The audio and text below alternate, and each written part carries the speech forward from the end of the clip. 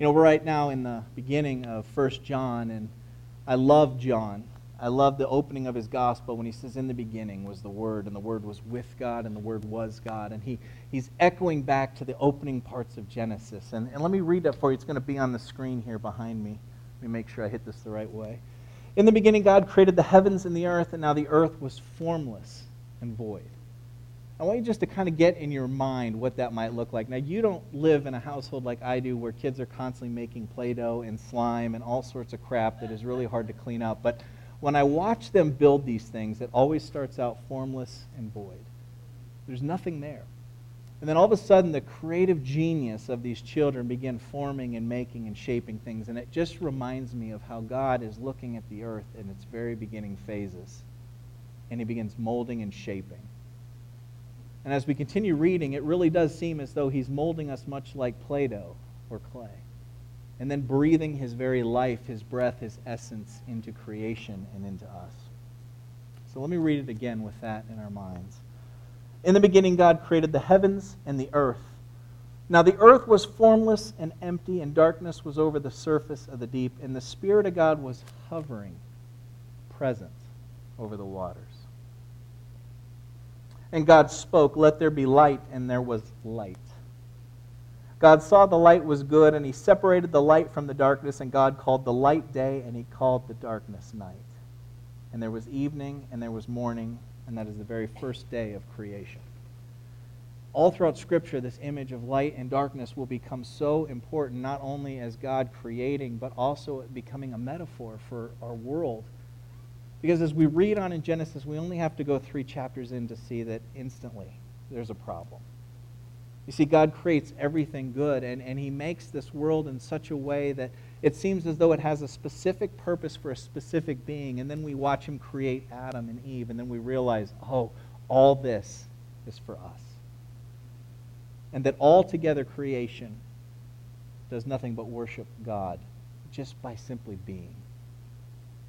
And so as John is capturing this very idea, using in the beginning was the Word, he's using a Greek philosophy, a term that they would say, oh, in the beginning was this great being, this power, this Word, this essence.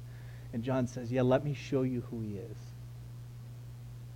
And so as the Bible begins, it doesn't say, hey, you know, there was this God and he existed. It says, well, that's assumed. In fact, that's so true, we don't even need to mention it because everyone's aware. It's more important about what this God does next. And so as we read this and we begin to look at light and darkness, we can start to begin to think, wow, you know, this creation, this God, he must create something that's good because he calls creation good. In fact, as you read through the creation story, you'll see that after every creation event, God says, it is good, it is good, it is good, until he gets to humanity. And once he makes Adam and Eve and he puts them together, he says, it is very good. Do you know that you were created to not just be good, but to be very good? And that when God looks at you, he sees very good. Now, I know sometimes we look back in our lives and we think, how on earth could God love me with the things I've said, the things I've done, or the life I've lived? And the answer is it's easy for him. Because the very essence of God is light, the very essence of God is love, and love exists in mercy and redemption.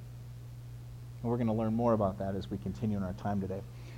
But people throughout history have constantly looked at this idea of lightness and dark and God creating, and they're trying to make sense of the world, and how do we know right and wrong? And so even the ancients began to study this and come up with their own philosophy, and I love this guy. Listen to his name, Gaius Sallustius Crispus. What a boss. Wouldn't you love to have that on a name tag? So this guy shows up somewhere in the early BCEs, and he's the earliest Roman historian that we have on record. That means his writings have survived throughout history. And he's the earliest one we have on record. That's amazing. And in his wisdom of politics and the world and everything in it, he comes up with this statement. He says, the gods being good and making all things, there is no positive evil. It only comes by the absence of good, just as darkness itself does not exist, but only comes about by the absence of light. So check this out. Damien, can you black out the stage? Here's the absence of light. Now go ahead and hit the light. Anytime. We broke it. Chris Tomlin sings in one of his songs a line where he says, the darkness flees in the presence of God, who is light. I love that opening part of God just says, let there be light, and there's light. And there's no sun or moon because they're created later. And so what we come to realize just at the very first chapter of Genesis is that God is light. And it's his radiant glory that fills the entire universe with not only light, but life. But if we were to take the absence of that and remove it, we're not simply left with just darkness, we're left with death, destruction. Not good, but evil. It would be the opposite, right? The absence of. And so what Gaius Crispus is coming up with here is this great idea that, I don't think evil exists on its own. It's really the absence of something greater. And he will say gods, of course, he's Roman, and every group they conquered, they took their gods in as their own, so he has an S on the end. But he's not far away from understanding the true God, because he understands this great thing that it's the absence of good in which we find evil. Now, he's not the only super genius to come up with this. There are other people. In fact, St. Augustine, one of the early church fathers, had this issue trying to understand evil, and so he was trying to break down these very ideas. And so he comes up with his first and second understanding. So the first is, all things that God created are good, but evil's not good. Therefore, evil was not created by God. Okay, nice logic. Now he goes into the second understanding. Well, God created everything. God did not create evil. Therefore, evil is not a thing. It must be the absence of something. This is really important for us to understand in our theology and our understanding of God, because our whole world has missed this. Everywhere I go, I hear people say, oh, you're a Christian, man. Well, I'm going to hell, and I guess I'll just burn there the rest of my life. Well, that's not at all what heaven and hell is. If heaven is eternal glory with God, meaning you and I will be resurrected, given new bodies, and stand in the presence of God for all eternity, filled with life and hope and light and love and energy that we could just never even imagine, and we were to remove all that and have the absence of it, then we would have hell, darkness, death, no conversation, no relationships, no nothing. It'd be an empty void. And then we think, oh, well, if God is so loving, how can he send people to that place? Well, he doesn't. You see, this is what's so neat about our God. Our God loves us so much that he's willing to honor our decisions. Because in order for love to exist, there has to be free will and choice, right? You can't force someone to love you. But what you can do is love them and offer your love as a gift. And God does that. And those of us that have recognized that and have accepted it, we will live with God for all eternity, enwrapped in his love and his embrace. But for those that want nothing to do with God, how rude and how evil of him to force them into that love. It's like a shotgun wedding. It doesn't make sense. And so he allows people to live out their choice in the absence of him. Now, you can imagine the absence doesn't sound very good, does it? And I'm sure it breaks his heart when his children choose that. But I want to set the record straight that our God doesn't create evil. Our God is good. And what he creates is not only good, but very good. But what happens in chapter 3 of Genesis is we watch everything get twisted. And this is where sin begins in the Bible. It begins because Adam and Eve took something so great that God created for them, but they misused it. They missed the mark. That's where we get the word sin, actually. It means to miss the mark. In fact, did you know that the early Hebrew warriors used to use slingshots? Remember David and Goliath, the sling? They were so proficient with their sling that it says that they could knock a hair off your head. And when they missed, they called it a sin. You missed the mark. Now, if they're trying to knock a hair off a guy's head and they miss, I think there's a lot more than just missed. I think it's a mess. And sin can often be a mess. So St. Augustine comes up with this idea that evil in and of itself is not just a thing, it's really the absence of a thing, or the distortion of a thing, or the misuse of a thing. And if you think of all the things in our world that we deem as sinful or evil, there's certain situations where a lot of them probably aren't,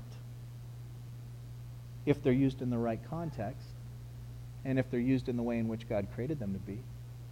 But anything also that's good can be misused. Right? Listen to what Albert Einstein came up with. He said, God did not create evil just as darkness is not absent of light. Evil is the absence of God. Even Einstein figured this out, which I think is amazing. But how do we know the difference between what is good and what is the absence of good and evil? I mean, if we look around the world, it's going to give us a lot of mixed messages. And this is where things get really challenging. I remember talking with a couple one time, and they had a child inside her womb that was dying. And there was no way in which they could save the child, so they would have to have an abortion to remove this child. But they had a strong feeling against abortion. How do you make sense of that? How does our world make sense of that? Scripture will tell us, it's not right to kill, but yet we send people out into the military all the time that often find situations where they have to kill somebody. How do we know what's right and wrong in this world? Well, our challenge will always be that when we look out into this world, it's going to give us mixed messages. It's like a bunch of children leading children. Have you ever watched the combined intelligence go down in a room the more boys you add to it? It's truly amazing. You start with one high school boy and you're okay. You get 2 high school boys and all of a sudden you can see the collective intelligence just reduced by half. Any more you add, it's just a negative gain. Well, this is exactly how our world is. And so we need something in which we can put our compass to, a map in which we can find ourselves on, a place in which we can hold truth so that we can always go back to it, that doesn't change and say, this is what truth is. And so our Creator doesn't want us to struggle or fail, miss the mark. So He's provided us with the ability to know Him personally, His heart and His will, and we call this revelation. And this is so cool that we have a God who not only called us into existence, but then calls us into relationship with Himself through His Son, Jesus Christ. I love the creation story as Father God is speaking over creation and this void earth. And the Holy Spirit is hovering over the waters. And the Son is just sitting there just marveling at everything that's happening. And all of a sudden, as God begins making things work with His voice and the Holy Spirit starts sustaining and growing, and all of a sudden He gets to humans and He makes Adam. And it says He formed Adam with His hands. Do you know in that part of the story, He stops speaking and He actually puts His hands in dirty mud and forms us? That God took an approach to put His thumbprint on us? That's amazing. And so we see the Son wrapping His hands around this clay and forming Adam. And then as He makes man, He stands him up and He breathes the breath of life into it. The Holy Spirit begins taking up residence and life forms out of this mud and clay. This is the power of God in the darkness. Graves turn to gardens. Clay becomes alive. Dead bones form again. And this is what we're talking about when we see Revelation. We talk about a God who not only called us into existence, called us into a relationship with His Son, then provides the Holy Spirit to then come and tabernacle or take up residence inside of us so that we can speak and commune with God one-on-one with this incredible personal relationship. And then He gives us His Scriptures so that we can read and know His character and nature, and we can test and see the things in this world to know if they are good or evil. And that's powerful. Because as we live in this world, we're going to find that not everything is black and white as we hope. Not every situation always makes sense. Not everything can be boiled down to a political view. It's just the way it is. The world's messy. But we have a God who gives us some incredible insight. I love when the young rich ruler comes to Jesus and he says, look, I've studied all the laws. There's 300 and some of them. What's the most important? And Jesus says, look, it all boils down to this. Love the Lord your God. Love your neighbor as yourself. And if you take the 10 Commandments and you cut them almost in half, you'll find the exact same thing. The first half is all about loving God. The second half is how we love each other. This is why it's so important how we live our lives. And we don't want to miss the mark and find ourselves living in sin just because we missed out. Now, this is what God invites us into. And as you read this, I want to share something with you that I think is really important. And the first thing we have to do when we hear the word sin is we have to retrain our brains. See, many of you, like myself, have been taught, oh, that's sinful, that's wrong, and there's guilt and shame attached to it. And truly, there are times that I've done things or said things or thought things, and I've felt bad about it. And there's a word for that, it's called guilt. I feel guilty. But what we're talking about here is understanding what is right and what is wrong. And there are going to be times in our lives where we accidentally stumble or make a mistake in sin. We do it all the time in our conversation. Have you ever said something to someone that hurt their feelings but you didn't mean to? Or they said something to you? Happens in our house all the time. And there's something special we have to do. We can't just feel bad about it. We have to go and make it right. And that's the difference. See, God is going to help us understand when we miss the mark, whether it's on purpose or whether it's by accident. And then he empowers us to go forth and make it right. And for those of us that can do that, the relationship not only gets healed, but it gets stronger. Do you know, in a study, doctors found that when bones break and they re-heal, they heal stronger than when they were first created? Do you know that when people go through an affair in a marriage and the couple decide to work it out and the husband or wife truly repents and they come back together, that marriage is stronger than a normal marriage? See, our God is all about redemption and grace, not about punishment and anger. And I want you to get that first before we can go any farther. So God invites us into existence, into a relationship through his Son, into knowing his heart and his will, to allow the Holy Spirit to live in our hearts. And there's a reason for this, because he wants us to know the difference. And so remember, we talked about light and dark. So take a look at this screen. On my right, your left will be the light, and the darkness will be on the other side. And if you just go across the screen, you'll see what happens when we just remove one from the other. So if I remove light from light, I have darkness. If I remove truth, I have falsehood, love, hate, hope, hopelessness, purity, impurity, eternal life, death, good, evil. And so what we're going to find in this particular letter that John is writing to this small group of people is he's trying to inform them that we want to live in the light so that we can see better in the world. Because when we know what's right and what's wrong, not only can we live in a way that's in accordance with God, but we can have a life that is much more fulfilling than if we were just trying to guess and go through life. Once God has revealed himself, his heart, and his will to us, sin no longer is simply breaking a rule or violating a law. Sin has become personal and therefore threatens to break down the relationship between us and God. Just like when we say something we didn't mean to and we hurt our spouse or our friend or our child. Same thing happens when we accidentally do something that was sinful with God. Now, this usually plays out when I live my life and I'm doing things, and all of a sudden I get to know this Jesus. And as he begins to enter my heart and my life, and I start to read the scriptures, all of a sudden I feel convicted of things. Have you ever heard of that word? That means my opinion is starting to change on things. And so a lot of the music I used to listen to and the movies I used to watch, I just don't watch them anymore. Not because some pastor or a Christian came and beat me up about it. I just looked at it and I said, boy, you know what, God, that doesn't really fit in the light. That's more in the dark, and I want to be in the light. I want to be with you. And so, you know what, I just don't need that anymore. I'm going to look to you to fulfill that in me. And so these things just fall away. You know, Paul talks about this when he says, I take off the old self and I put on the new. And you're going to find as you walk with Christ that each year you're going to find more and more things you might throw off.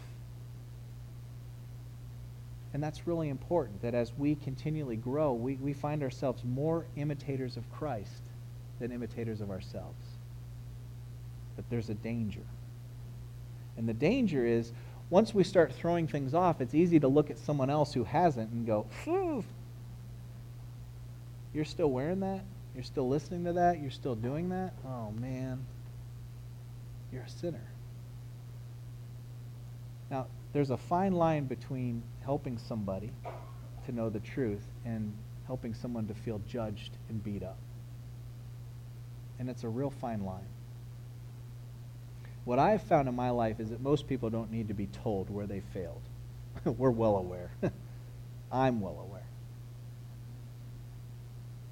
But what I have found is that as we introduce people to Jesus, the same thing happens to them that happened to me, that all of a sudden the things I was doing that are missing the mark, I just don't need them anymore.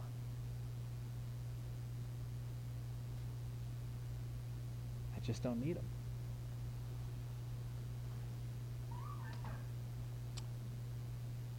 If we're going to continually sin, though, once we know these things, it's kind of like going to God and saying, look, God, I know who you are and I know what you want, but I just don't care.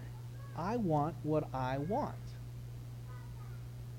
Now, this week I was painting the basement of my sister's house, and I made my son come along. You know, it was one of those, I'm going to grow you up, son, and teach you all I know kind of things. And that lasted for 3 minutes. And we're painting this wall, and I'm trying to explain to him, you know, as you get the roller filled with paint, don't just roll one little area, because then the paint globs up and it drips. You got to really spread that thing out and then push the paint around and cover the wall. Well, I can tell you what he said, and I'm sure you know what he said. I got this, Dad. Well, we got through the whole wall, and the second wall, and the third wall, and then we're going back through, and there are drips and slops and things everywhere. And so very gently I said, hey, son, I just want to show you. Remember when I said you got to roll it out? Here's why. You know his first response? He felt guilt and shame. Even though I wasn't beating him up, and even though my sister probably wouldn't even know that there's gloopy paint on her walls, but we had to fix it. We had to make it right. I bring this up because it's important when we talk to people. That's usually our first response when we hear a criticism. And that's why the world feels judged by Christians.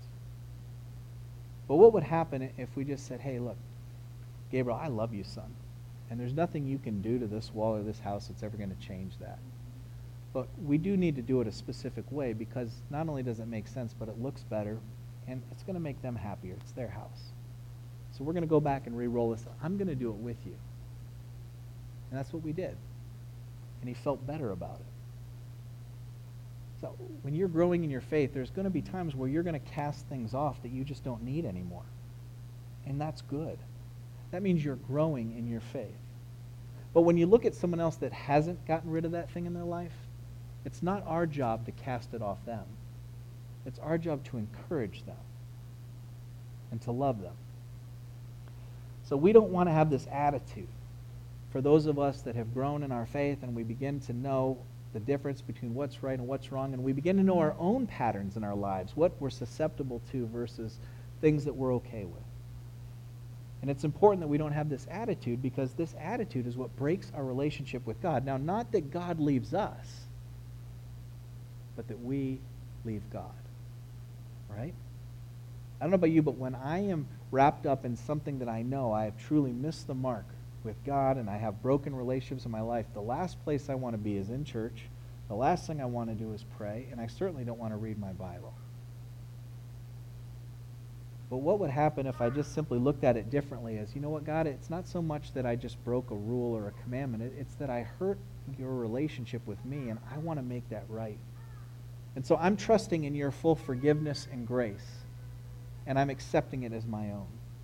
And in doing so, I now can return back to that space where I was in your grace and your presence.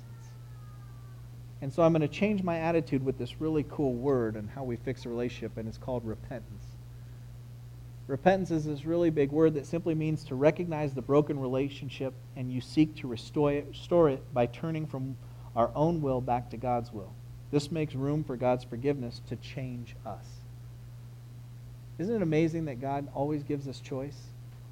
You know, he stands there saying, here is my love and my grace and my mercy, and it's yours. All you have to do is accept it. Man, I look at that and I go, it's so hard to accept love and grace and mercy.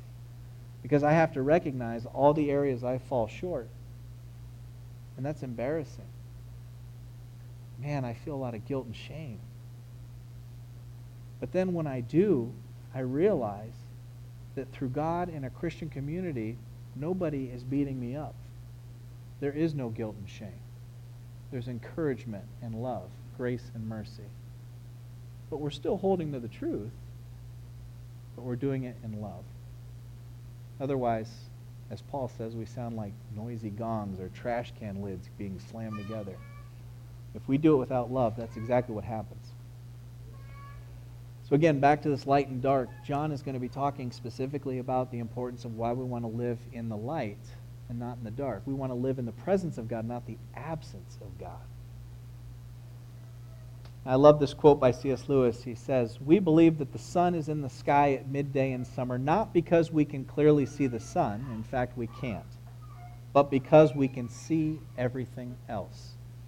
Right? It's all about how the sun illuminates. The light brings forth things that we couldn't see in the darkness that now we go, boy, now I know it's there. I'm aware, and I get to make a choice.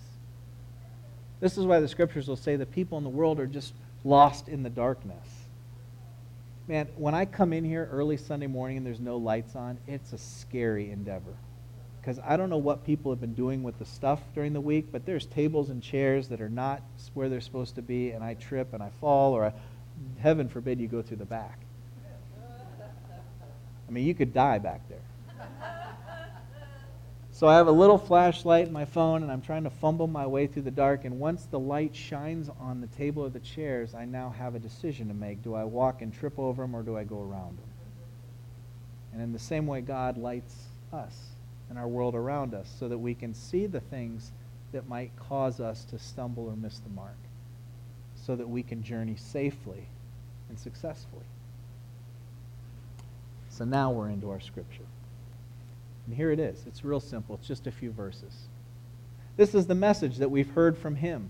That's God. And we declare to you that God is light. This is John speaking to this group of people. In him there is no darkness at all. If we claim to have fellowship with God and yet walk in the darkness, we lie and do not live out the truth. This is such a powerful line, and when you think about it, what's happening is this group of people, there's some of them in that congregation that are walking around going, you know what, I've got Jesus, so I can do whatever the heck I want. Oh, his grace will cover me. This is why Paul will say, so in order to bring upon God's grace, do I sin all the more? Well, I can tell you in our household, that's not good when the kids sin more to try to find mom and dad's grace. It doesn't work. And so what he's saying here is, look, if you're a Christian and you're living in the light, then live in the light. It's so important that we understand that that's where God is, and with his presence, we want to be in that presence. And if we claim to have that fellowship with him, but we walk in the darkness, well, then guess what? We're lying about being present with God, because God cannot be in the darkness. But if we walk in the light as he is in the light, we have fellowship with not only God, but with one another. Do you like that? Remember how we talked about the exponential reduction of intelligence of boys getting together? Well, now we're talking about the exponential increase of what God gives us, which is called life. And now we live in a community where we get to share that life together. And so hopefully in this church, in this space, we're able to talk about tough things. We're able to share the struggles that we're having in our lives or our marriages or with our children or with our neighbors and friends or at work. And we know people aren't here to judge us or beat us up, that they're going to understand, because we want to be people who walk in the light, not who walk in the darkness but claim to be in the light, but who really are in the light. If we claim to be without sin, we deceive ourselves and the truth is not in us. Now, before I go any farther, have you ever met someone that really is what I would call a holy roller? I mean, it's like they don't even need shoes. They just hover across the ground because they just really think they're hot stuff. And they've got it all figured out, and they don't sin and they don't make mistakes. I have spent so much of my life in churches like that, and it's terrible. It's terrible because it's a load of crap. Nobody is without sin. Every single one of us can improve in some area where we're missing the mark with God, and we could be blessed even greater. Every one of us. So therefore, if we claim to be without sin, we deceive ourselves and the truth is not in us. If we confess our sins, he's faithful and just and will forgive our sins and purify us from all unrighteousness. John is actually making a joke here. He's saying, look, you know God's going to forgive you. Why are you hiding this crap from him? Just tell him. He already knows. But by saying it out loud, we find an incredible healing. This is why the Catholic Church has confession, and it's one of the wonderful things that the Protestant Church threw out when it changed. I wish we still had it. Because what a healing place where you can go and say, you know what, God, here's where I was living my life, but I want to come back to your will. I want to be repentant, and here's what I've done wrong, and I'm looking for hope and help. If we claim we have not sinned, we make God out to be a liar, and his word is not in us. That's exactly how the world sees us. If we claim to be without sin, then it looks like we made God a liar. Do you know Gandhi studied scriptures? And he was so close to becoming a Christian, he said, I almost became a Christian until I met some of them. Scary. He would have been a Christian if he met people that didn't follow what John was saying here. He closes with this, my dear children, I write this to you so that you will not sin or miss the mark. But if anybody does sin or miss the mark, we have an advocate with the Father. His name is Jesus Christ. He's the righteous one, and he's the atoning sacrifice for our sins, and not only for ours, but also for the sins of the entire world. So what are you afraid of when it comes to sharing with God where we fall short? What are we afraid of when it comes to sharing with other Christians where we fall short? We can simply say, yep, that's not in the light, but let's get back to the light. Yeah, that's absent of God, but let's come back and be present with God. And if you don't know the way I do, and if you can't sing, I'll sing for you. If you can't walk, I'll help you. Wouldn't that be an incredible community to be a part of? I'm closing with this. This is a guy named Tommy Emmanuel. If you ever want to look him up on YouTube, he's just fantastic. He's a guitarist, and he's from Australia. And my wife and I went and saw him this week, and I've been watching him my whole life on YouTube. And I just really love him. He's got a phenomenal guitar style that's very unique. But every time I watch him and when I hear other people talk about him, they say, boy, this Tommy guy, I'm telling you, he is just the salt of the earth. Oh, the nicest guy you'll ever meet. He is a gem. And there's something about him that makes him stand out above everyone else, not simply as a great guitarist, but just in his demeanor. He has peace.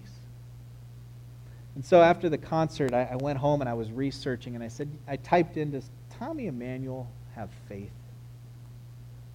And this really cool website popped up where he's being interviewed by another man in Australia, and he talks about his faith.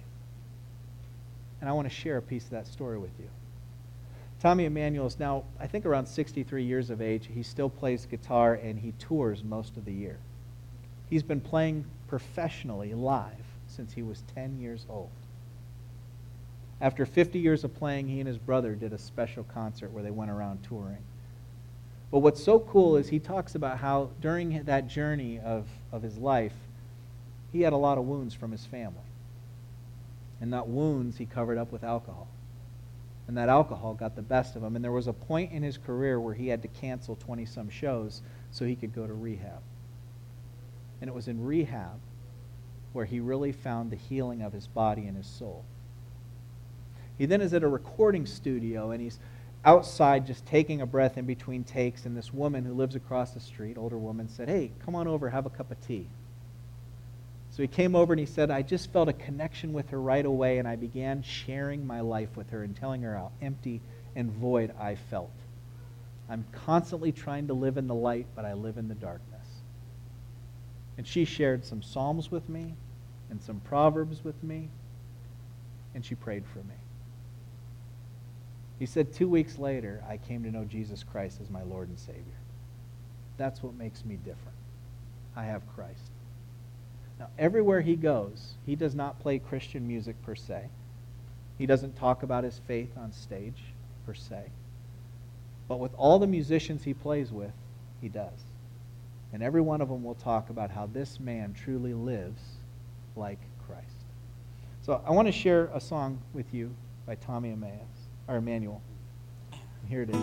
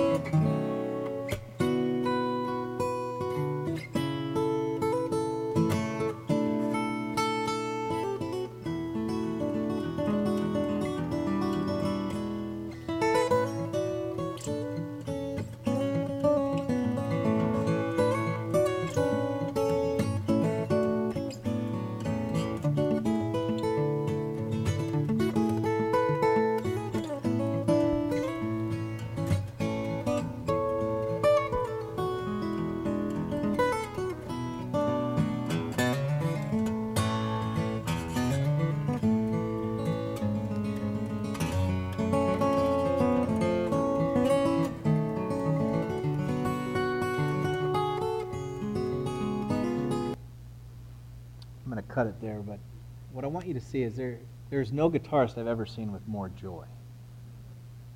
And what I love about Tommy is he said, once I found Jesus, I knew I'm right where I need to be. And he travels the world, and he plays guitar, of course, but I watch him where people have filmed him with kids, and he'll sit down and he'll teach them his songs, or he'll help them learn their music. He wrote a beautiful song called Tears for Jerusalem. I encourage you to look it up on YouTube. This man has an incredible ability of just allowing God to permeate his soul and his body, and so it just comes out so that people take notice. So that wherever he goes, when he's being introduced, people don't introduce him as the world's greatest guitarist. They introduce him as, this is the greatest man I've ever met. He really is an outstanding gentleman. And if you ever watch him perform with other people, it's never about him. He always lifts up the other person. It's no wonder he keeps getting voted #1 acoustic guitarist of the year just about every year. Matthew says these words, "You are the light of the world. Let your light shine before others so that they may see your good works and give glory to your Father who is in heaven." I believe that's how Tommy Emmanuel lives his life. And I think he takes his cue from Jesus, in which John takes his cue and writes his letter that we read today. My friends, we have an incredible, incredible opportunity to take up that invitation to not only live with God, but to live in his presence.